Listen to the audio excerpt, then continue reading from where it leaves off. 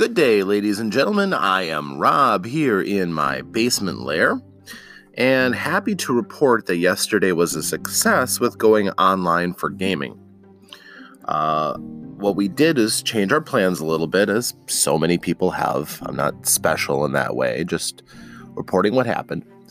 I decided that it was just simply irresponsible for my group to get together face to face at the table. And while that is the optimal way of playing a role-playing game in my mind, it's not the only way. We live in a golden age where technology has helped us out, which is good. So instead, what I did was I opened up my Discord server, which I've had for a while but never really used. And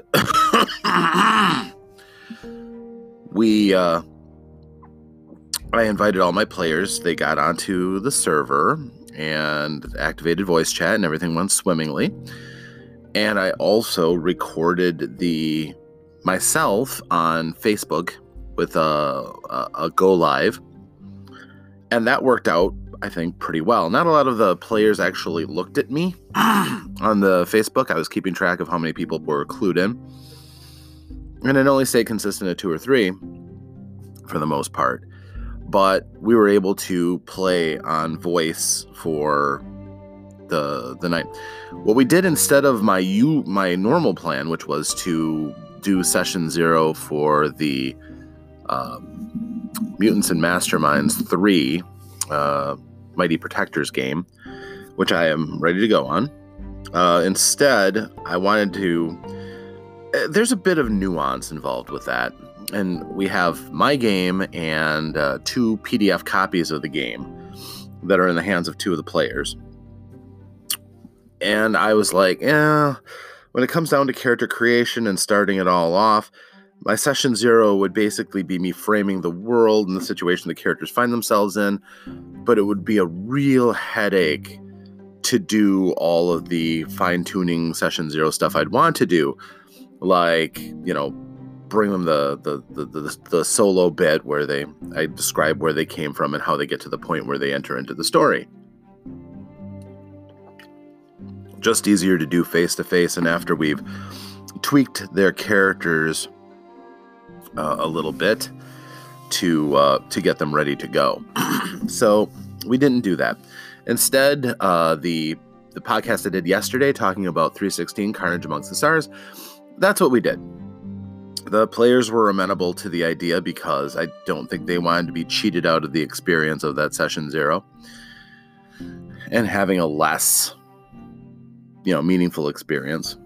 Not that it would have had a lot less meaning, it just would have made things more, a little awkward. The distance does kind of have a bit of a toll. It would have taken longer as well.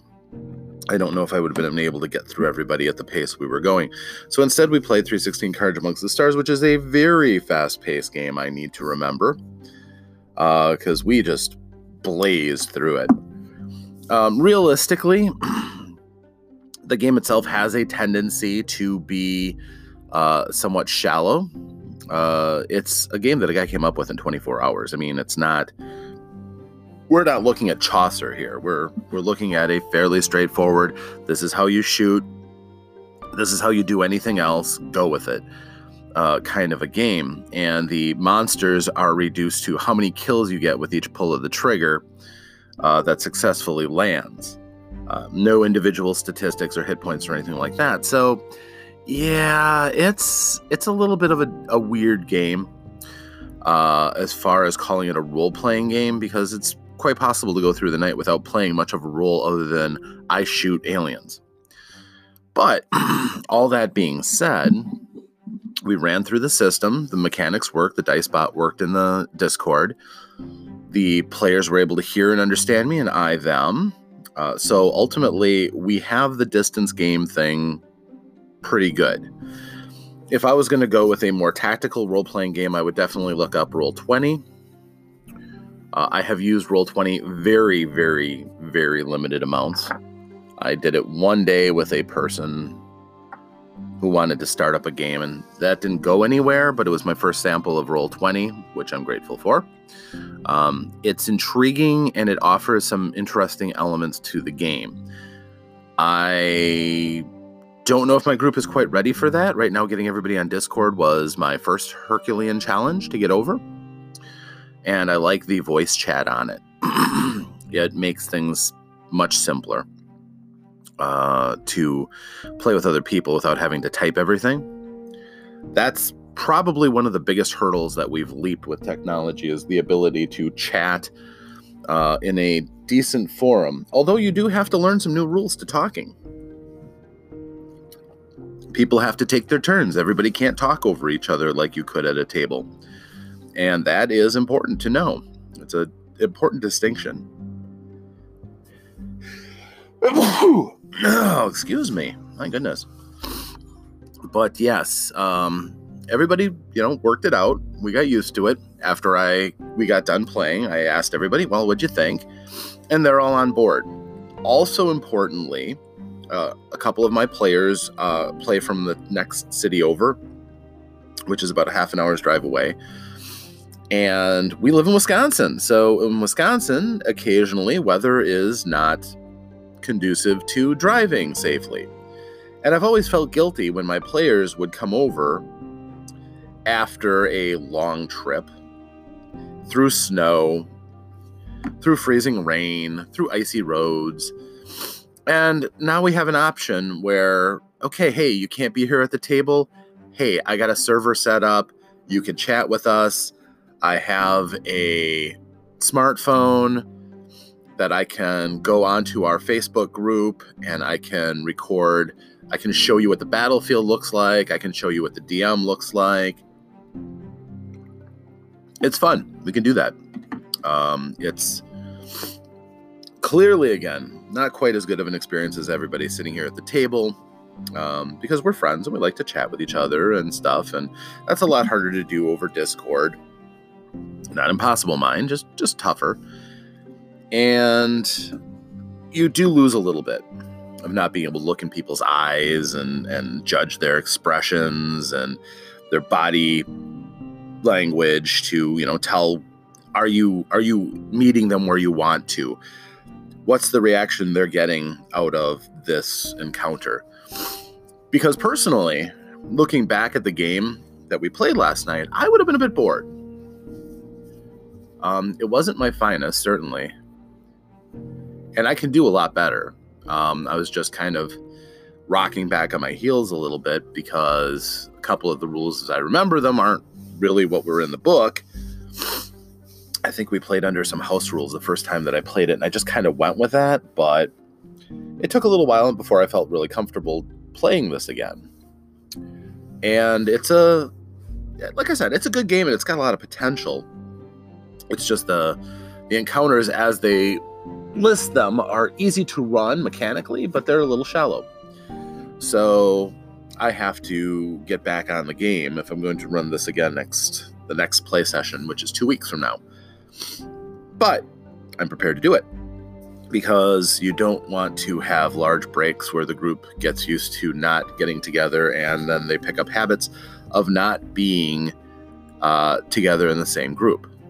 Excuse me a moment.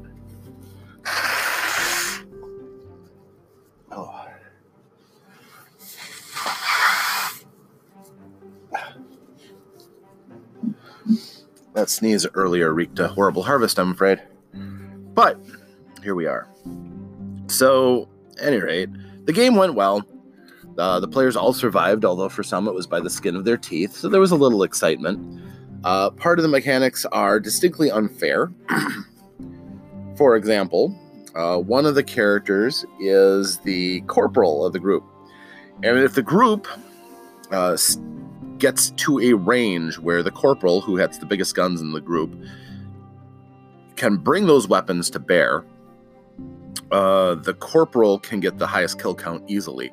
Getting the highest kill count is how you level in this game.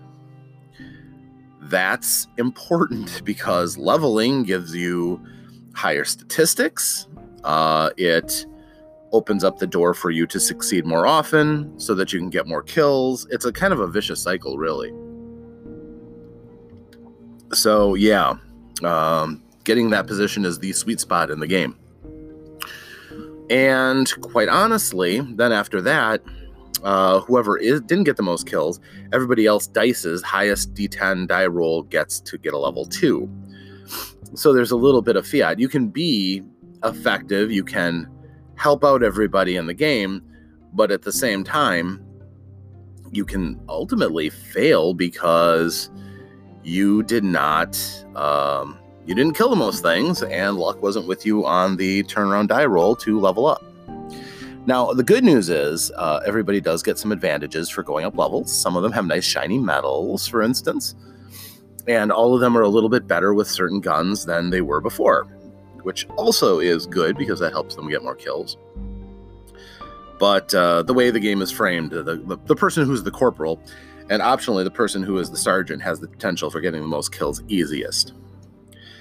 But it worked out quite well. The game, I think people had fun for a trial of getting through. The next time we should be a bit more comfortable, and everybody should be set up to go and already know all they need to know about the technology and how to run everything. So yeah, I'm looking forward to it. I think we'll be fine. And like I said, it's nice to have a digital tool for the group. In addition, it's been a long time since I ran a game online, and I didn't have voice chat when I did it. So this opens up doors for me too. If I want to start running things, if I can scrounge some time to do it, I could very easily run games over my own Discord server. Just set up a few extra rooms for those places specifically. There are any number of games really that I could run using this, including my own dice file game. Get some playtesting on that. Or a game like Savage Worlds could be fun using that if you have a dice roller that can roll any kind of die quickly and easily. So yeah, online gaming, seriously, for those of you who haven't tried it, if you've turned up your nose at it because it's not a real gaming experience, it's close enough to scratch that itch. I'm, again, not going to say that it's just as good, but it is close enough that it can scratch that itch and let you play games where otherwise you wouldn't have a choice, wouldn't have any option to, which is cool. It's, like I said, golden age. Many, many, many role-playing games on the market, tons of role-playing games that you can download and try older games. And then on top of that, you have the option of, playing with virtually anybody, anywhere, with a little bit of software download to do pretty well. So yeah, that's my report on how that went, and it's exciting, quite honestly. I know a lot of people play exclusively online. I've seen streams where lots of people are playing in the comfort of their own homes, and they've got the video streams all going at the same time. I don't think we're ready for that. If I was going to make a streaming, like a video series or something, I could probably do that, but I need, the commitment of everybody involved, and we're not there yet, simply. This is a first step. It's a baby step, but it's an important one because now this is something we have. This is a new tool that we have to play together. And there are always going to be circumstances that'll come up that somebody will have to miss, somebody's car will go down, can't make it. But if they're home and they have internet, they can still play side by side. And if they have the smartphone and they can open up Discord, at the very least, we could open up that avenue so that they can hear what's going on and maybe talk and still feel like they're contributing, even if they can't physically be here. So that's exciting to me. That's a nice tool that I've been looking for. So ultimately, yeah, I have to report. The online gaming thing can work for a while. Would I want to go exclusively to it? No. We have some, a few wrinkles to work out here, which we will get to. I don't think that we'll at any one point in time really exclusively want to lean on this venue, But if I have the opportunity to play with a bunch of friends that I couldn't get together physically, this might be a decent option. It also might open the door for some of the friends that I've had over the years to maybe come in, poke their head inside a game and play a little bit, even if they're physically so busy that's not been an option until now. I certainly hope so. And I'm looking forward to taking another step with the online game thing. So, if you out there have been thinking about it, I wholeheartedly encourage you to look it over. From the Roll20 community, it's a big one. A lot of people playing a lot of games online, some very exciting stuff. Just be choosy. There's also, just like any community, there's going to be some that are a little too out there for comfort, depending on what your comfort level is, of course. If you're the sickest person out there, then maybe there's nothing to shock you, but there's some weird stuff on Roll20 too. And if you ever thought about Discord, I know some people use it to play video games so they can chat without going over sometimes a non-existent voiceover feature on a game and you want to play with your friends. That's a great option, but it really opens the door to role-playing to a point where you can talk reliably with other people, as well as possibly using other features like being able to pass notes to each other by doing it directly over the Discord server. That is really cool. Not gonna lie, it's nice for both the game master and the players. So integrating these kind of things is definitely cool. If you're gonna go so far as to go with something like Fantasy Grounds, which costs money, you might be able to get even more experiences out of that. If you go with D&D Beyond, if you're into the D&D thing, you're only going to get the most basic experience unless you buy books. You have to unlock content by buying your books over again on D&D Beyond. Not my thing, because I have a library of physical books. I don't want to buy them all over again just so I can play online.